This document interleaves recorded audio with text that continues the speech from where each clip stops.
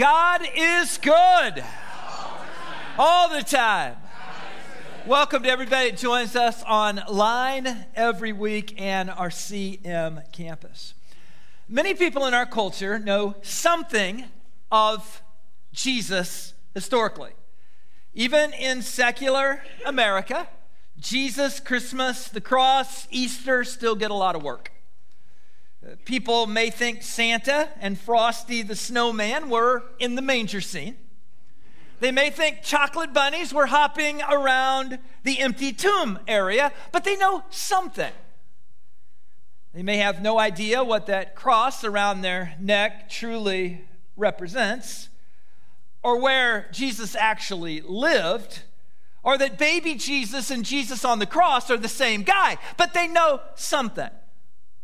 After all, the Bible is the best-selling book of all time. Churches are everywhere, and despite all attempts to cancel it, there's really still plenty of Christianity left in America. Even if people know nothing else, they know something of the concept of prayer, that Jesus performed miracles, that someone's paying a whole lot of money in an ad campaign to try to convince them that he gets us. They know those things. Jesus of Nazareth may be the most recognizable face in the world, despite the fact we have no idea what he looked like. Many people have absolutely no idea where Nazareth was located by the looks of that, perhaps somewhere in England. The fact that Jesus looks shockingly European, or that a person of Jewish descent resembles Barry Gibb in the younger years, seems problematic to a precious few. Jesus is iconic, countercultural, quotable. And one way or the other, it always seems to keep Jesus in the news. Always. Most people know that we get information about Jesus from the Bible. And I would guess that apart from Christmas and Holy Week, the Sermon on the Mount is probably the most familiar part of the Bible. If you know anything about Christianity, you know something of that. But there's a big difference between knowing something about Jesus and knowing Jesus. I know a lot of people actually know a lot about Jesus, but they don't know Jesus. I know other people that don't know that much about Jesus yet, but they do know Jesus. Paul's letter to the Colossians addressed a church entertaining some ill-informed and misguided beliefs about Jesus. They had the right stuff, but they'd added a bunch of other things to it. Sort of like somebody trying to kick field goals in a baseball game. Keep in mind that people in the mid-first century did not have a formal New Testament. And navigating Christianity exclusively using the Old Testament is challenging at best. Self-proclaimed teachers and preachers were purporting all kinds of stuff. And as a result, belief in Colossae took on an ecclesiastical accent of its own. And that's where Paul came in. The book of Colossians is written to herd the cats. That's what he's doing. He's trying to convey core teachings concerning the sufficiency of Christ. And it kind of practically demonstrates how the early church began to move toward orthodoxy or proper belief about Jesus. You need to understand, without Jesus, we don't have Christianity. But without Paul, we don't have the kind of Christianity that we know. Paul's major in this. Colossians was probably written or dictated by Paul sometime in the early 60s AD, maybe mid. By the time of this writing, Colossae was in economic and cultural decline. Maybe some of you grew up in small-town America.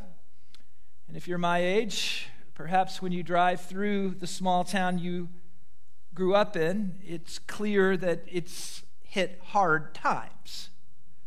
Empty main streets and decaying storefronts. That's kind of what you had in Colossae. It was a town that passed its peak. It was in decline economically and culturally. Paul didn't plant the church there. He never visited it. It was planted by Epaphras, and it was from him that Paul learned about the church and its unique theological virus. Paul became convinced that if this theological disease wasn't diagnosed and treated, it would be the ruin of the Colossian church. What was the virus? It's often called the Colossian heresy. Clearly had to do with false teaching about Jesus, but we really don't know the details of it. Because rather than talk about the virus, Paul spends his time in Colossians telling us about the cure. What is the cure? Jesus. Jesus is a cure. How do we know about Jesus? From the Bible. From the Bible.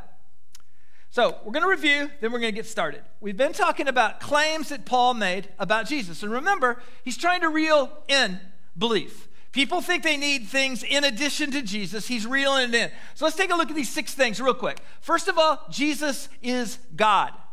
Jesus is God. We understand God in 3 persons. Jesus is one of them. Number 2, Jesus was a catalyst of creation.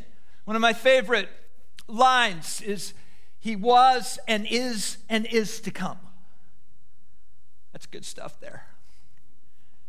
Jesus is supreme over creation. All authority in heaven and on earth has been given to Jesus. Number 4, Jesus is the head and the church is his body.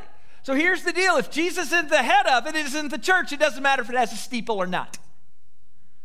Number 5, Jesus reconciles us with God, makes us right with God. It's the work of Christ and not the law or special knowledge that squares us up with God. The only way to get square with God is through Christ and Christ alone. And then number 6, Jesus makes us holy, set apart for a special purpose, and blameless. When God looks at us, he does not see the foolish soul in need of rescue. He sees our perfect rescuer. So we're going to continue our journey by adding 4 additional claims tonight. So if you deep in your heart feel like a really good message is where you get to take lots of notes, this could be the best sermon you've ever heard. Here we go. Number 7, Jesus invites us to walk with him. Verse 6, and now, just as you accepted Christ Jesus as your Lord, you must continue to follow him. A teacher like Paul spent most of his life traveling. He logged thousands of ministry miles by any estimate. Disciples traveled with him. Paul taught them as they went.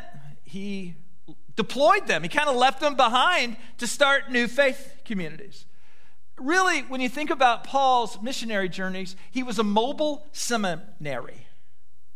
Those wishing to learn from him had to physically join him on the journey. Every now and then you could kind of nail his fence to the floor and he would stay somewhere a while like he did in Corinth. But for the most part, if you wanted to be mentored by Paul, you're going to have to walk about 10 or 20 miles a day. That's just how it played. It's really the same for those of us who wish to follow Jesus. If we want to learn from Jesus, we got to walk with him. Christianity is not just knowing something about Jesus. It's not even just meeting Jesus. It's not even getting baptized. It's choosing to walk with him every single day of our life. The hymn writer had it right. And he walks with me. And he talks with me. And he tells me I am his own. And brilliantly enough, they set the whole thing to a waltz. You just kind of feel like you're fox-trotting with Jesus. Yeah. When Melissa and I were married in 1983, we made a decision to walk through life together. A lot of people get married, but staying married 40 years through its ups and downs and highs and lows is something else entirely. We've experienced great joy. We've experienced great pain and disappointment, but we've stayed in it, we've stayed at it, and without a doubt, we're at the best place that we've ever been. We have both been changed because we chose to walk together. Because we chose to share life's journey with one another, we have ended up in a different place than we ever would have ended up had we chosen to walk alone or with someone else. This is what we have to do with Jesus. Not just receive him as Lord and Savior, but we got to learn to walk with him, talk with him, abide with him. Asking Jesus to come into our lives is the wedding Baptism is the reception. Walking with Jesus is the marriage. Claim number 8, Jesus roots us. He roots us. Verse 7, let your roots grow down into him and let your lives be built on him. In Greek, rootedness is a completed action. It's not rooting, it's rooted. Paul speaks of a tree that is firmly rooted. When we lived in the woods, or we live in the woods, and one of the things that amazed me when we moved out into the woods is that trees and parts of trees are constantly falling. You don't really realize that when you live in town, because you got like 5 trees, and they were probably planted when the subdivision was built in 2006, so they're not even old trees. You live in a woods, those trees have been there a long time, and hunks of them are almost perpetually falling. I'm equally amazed that all the fierce storms that rip through our woods don't knock all of the trees down. I just can't believe that they managed to stand up. Now, some varieties of trees are just granite strong, and they kind of hunker down and brace themselves against the wind. Others are just so limber, they sort of dance their way through every storm. What all standing trees have in common is a strong root system. They got a strong root system. Their roots anchor them during the storm. As we learn to pray and worship and give and serve and study the word and witness, we are growing root systems. They both nourish our souls and they anchor us during the storms. And then we reach a point where we are not just owners of roots, but we do reach a point where we are rooted. And I would call that just Christian maturity. It's when we are rooted in our faith. You say, well, how do you know? When you've been through lots of stuff, and when you see a lot of other trees fell down all around you and you're still standing, and stuff that seems to take other people completely out of play doesn't take you out of play, you're rooted. The immediate necessity of any new Christian is to get firmly rooted and to build their lives upon Christ. A lot of new Christians are not rooted yet. And then storms hit, and it takes them out of play. We understand that. But a lot of people who've been Christians for decades aren't rooted either. They may have some roots, but they're not rooted. He says, then your faith will grow strong in the truth. In the truth you were taught, and you will overflow with thankfulness. Now, unlike the word for rooted, this sentence is comprised of in-process words. Everything here is in process. Paul is saying that those who are rooted are being built up, established, and vigorous. So if you are rooted, then you are in the process of being these things. It's once we are firmly rooted in Christ that our faith begins to grow in the truth. And the tangible fruit of a healthy relationship with Christ is a palpable spirit of thanksgiving. Isn't that something? Thanksgiving's my favorite holiday. I am so glad we have Halloween out of the way. No offense, but I hate it. But Thanksgiving, I love it. I love Thanksgiving. It seems like the one American holiday they haven't figured out how to ruin. No one gives gifts at Thanksgiving. No one dresses up like pilgrims. No one has to buy a new outfit for Thanksgiving. Thanksgiving is gratitude and family and turkey and football and every other wonderful thing. Thanksgiving's not only a holiday, it's a virtue. It's a virtue. It's the antidote to entitlement. You show me somebody that's entitled, I'll show you somebody that's not thankful. It's the antidote to selfishness. You show me somebody that's selfish, I'll show you somebody that's not thankful. It's the antidote to pride. Show me somebody that's full of pride, I'll show you somebody that's not thankful. Thanksgiving is a choice to focus on the blessings right in front of you rather than lament about all the things you think you should have, but you don't. Being thankful for what we have not only keeps us in right relationship with God and right relationship with people, it provides empirical evidence of a faith that is deeply rooted in Christ. So you may well ask me, are you saying that if I am not a thankful person, that I am not properly rooted in my faith? No, that's not what I'm saying. That's what Paul is saying. In the early 2000s, Melissa and I made a decision. We'd been at Christ Church for 4 or 5 years, and it was the time when Methodists move. Methodists sort of moved pastors every 3 to 5 years, and we made a decision to kind of step out of the normal rotation, and we wanted to stay. And we wanted to grow with Christ Church. We wanted to make our lives here with y'all. I didn't want to be transient my whole life. I didn't want to move every 3 years. I wanted to live my life with you all. I wanted to baptize your babies and confirm them, lead them to Christ, grow them in faith, officiate their weddings, and baptize their babies. That's really what I wanted to do. I want to make my life with you all. I decided not to run the Methodist template and be a 3 to 5 year and you're out pastor. I wanted to invest in the collective mission of Christ Church. I wanted to grow roots in this region, and I wanted to grow roots here with you. We wanted to raise our family here. We wanted to be able to call somewhere home. Now, that is tricky because we were in a system that really wasn't generally in favor of that. And then the church kind of has to go along with it as well. But to our delight, the church wanted to keep us. And after some discussion with our pastor parish relations committee and administrative council, the church made a very bold and somewhat controversial move at the time.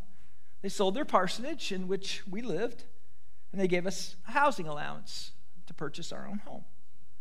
That simple act established an investment in our ministry here by the congregation. It rooted us here. And I will forever be thankful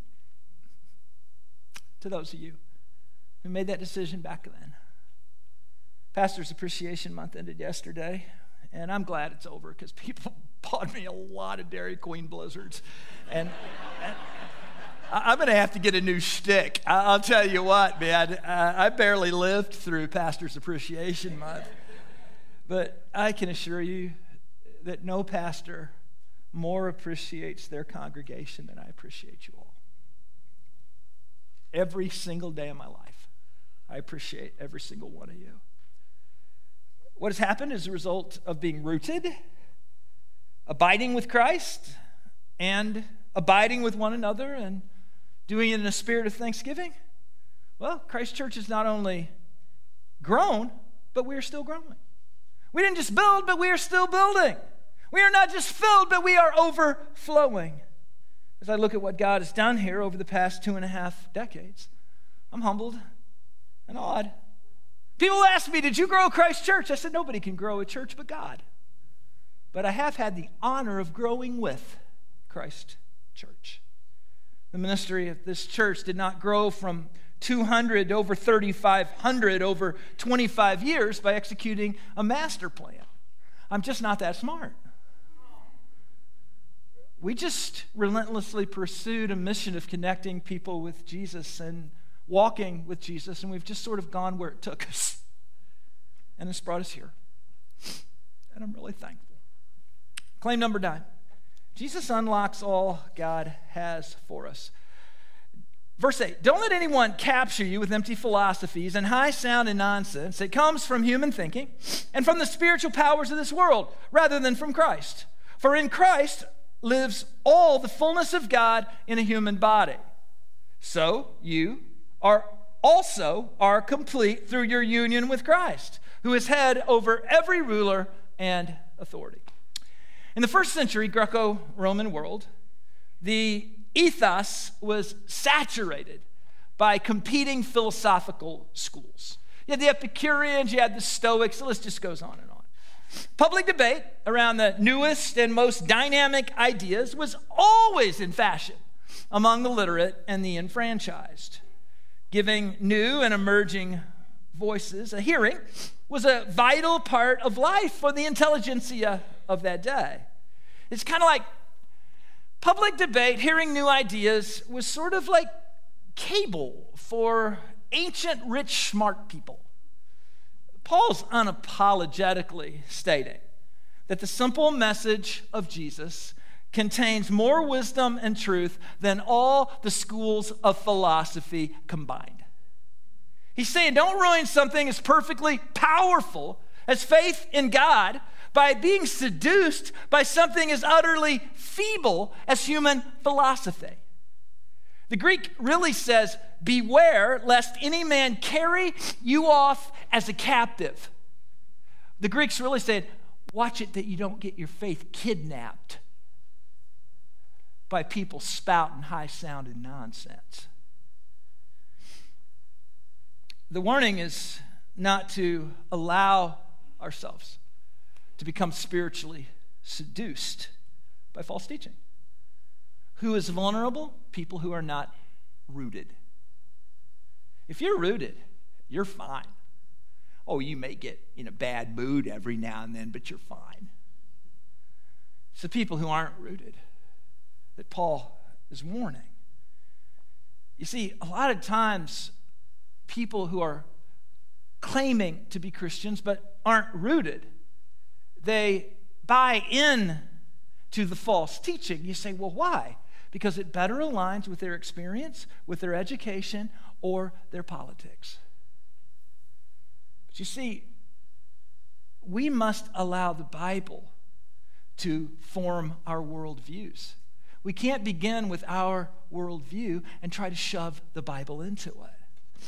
Many people today have abandoned traditional and Orthodox Christianity. They just abandoned it. They were on the right trail, and now they're on the wrong trail. They were headed in a very good direction, and now they're simply not. And it's not going to end well for them. It just isn't. They've allowed themselves to become convinced by false teachers that the Bible doesn't say what it clearly says, and are sure. They are absolutely sure that we would feel the same if we were only as enlightened as they. Sometimes I ask myself, why do people pivot? Why do people pivot out of traditional Christianity? And I think the answer from my anecdotal observation is because the Bible no longer fit their social or cultural narrative. It just didn't fit it. They wouldn't change to become obedient to God, so they have attempted to change God to be obedient to them. Over the years, I've seen the faith of many unrooted Christian people lost to human philosophy and partisan politics and false teaching and unsound theology. It's a direct result of a failure of professing Christians to get rooted in Christ. And that is the fault of the church. We cannot allow people to sit in our pews week after week and year after year and not seriously challenge them to become disciples of Jesus Christ.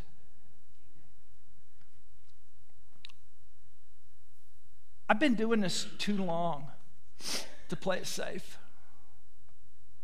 Been doing this too long to play it safe. I am willing to risk people leaving to challenge them to become followers of Jesus.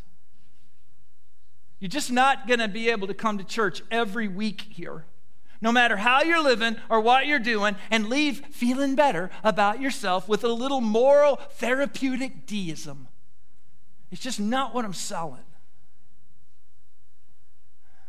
Sometimes we don't need to feel good about the sin in our lives.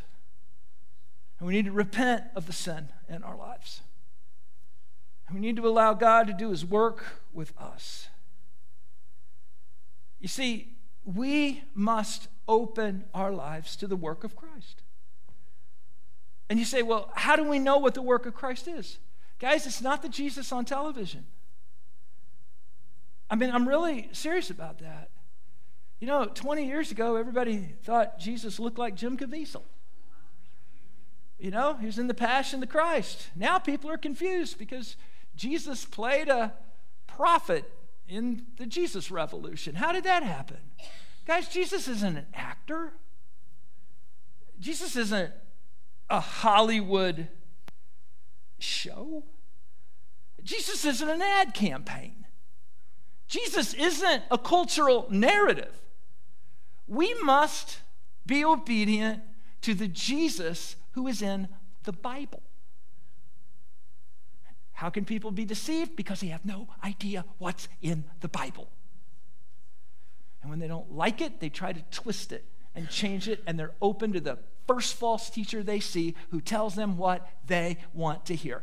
I have no interest in telling you what you want to hear. I have great interest in telling you what the Bible actually says. So how do we stay on the trail that leads to eternal life? Right? How do we stay on the trail? Once you get on the trail, how do you stay on the trail? We make Jesus our trail guide. That's it. We just make Jesus our trail guide. If we're walking with him in obedience to the word, we can always be assured that we're going in the right direction. We might call this the journey into a mathematical full union with God. If things are completely in union, they completely share each other's properties. That should be our goal with Christ, that we would be in full union with him. The end game of pursuing this full union is having our bodies, our minds, our wills, and our emotions and our spirits completely aligned with God's will, abiding in Christ and marinated in God's presence. Walking with Jesus not only takes us where we need to go, it's also the key that opens to everything that God has for us. You're never going to experience the good stuff of Christianity until you get rooted in your faith and until you make a commitment to walking with Jesus. Until you decide that the Bible's the Word of God, and when you and the Bible disagree, it's you that's wrong, not the Bible. Until you decide you're going to live in obedience to Christ, your entire life is going to be one of constant crises. I don't have a whole lot of crises in my life because I made one central decision. I am going to follow Jesus, and I'm going to follow the Jesus to whom the Bible testifies. Once you make that decision, you'd be shocked at how few others you need to make additionally. As a kid, at the end of church, they used to sing, "I have decided to follow Jesus." If not enough people came forward, they could sing that thing 200 to 300 verses. But you know what? I have decided to follow Jesus. I know many of you have decided to follow Jesus, and until you make that decision, you're never going to move into the mature Christian life. That's the key. Opens everything God has for us, every great thing. Claim number 10, and finally, Jesus resurrects us. I like that. Anybody here stand in need of resurrection? He resurrects us. Verse 12, we are buried with Christ in baptism and raised to new life because we trusted in the power of God that raised Jesus from the dead. Did you know I can dunk you in water? I even have the authority to make a church member of you, but only Jesus can save you, and only Jesus can wash away your sin, and only Jesus can resurrect you. I can pronounce you dead in the water, but only Jesus can resurrect you to new life. We must place our trust in the resurrecting power of God. Jesus will never ask us to do anything he's not empowered us to do. He will never ask us to be anything he's not empowered us to be. He'll never ask us to go anywhere he has not empowered us to go.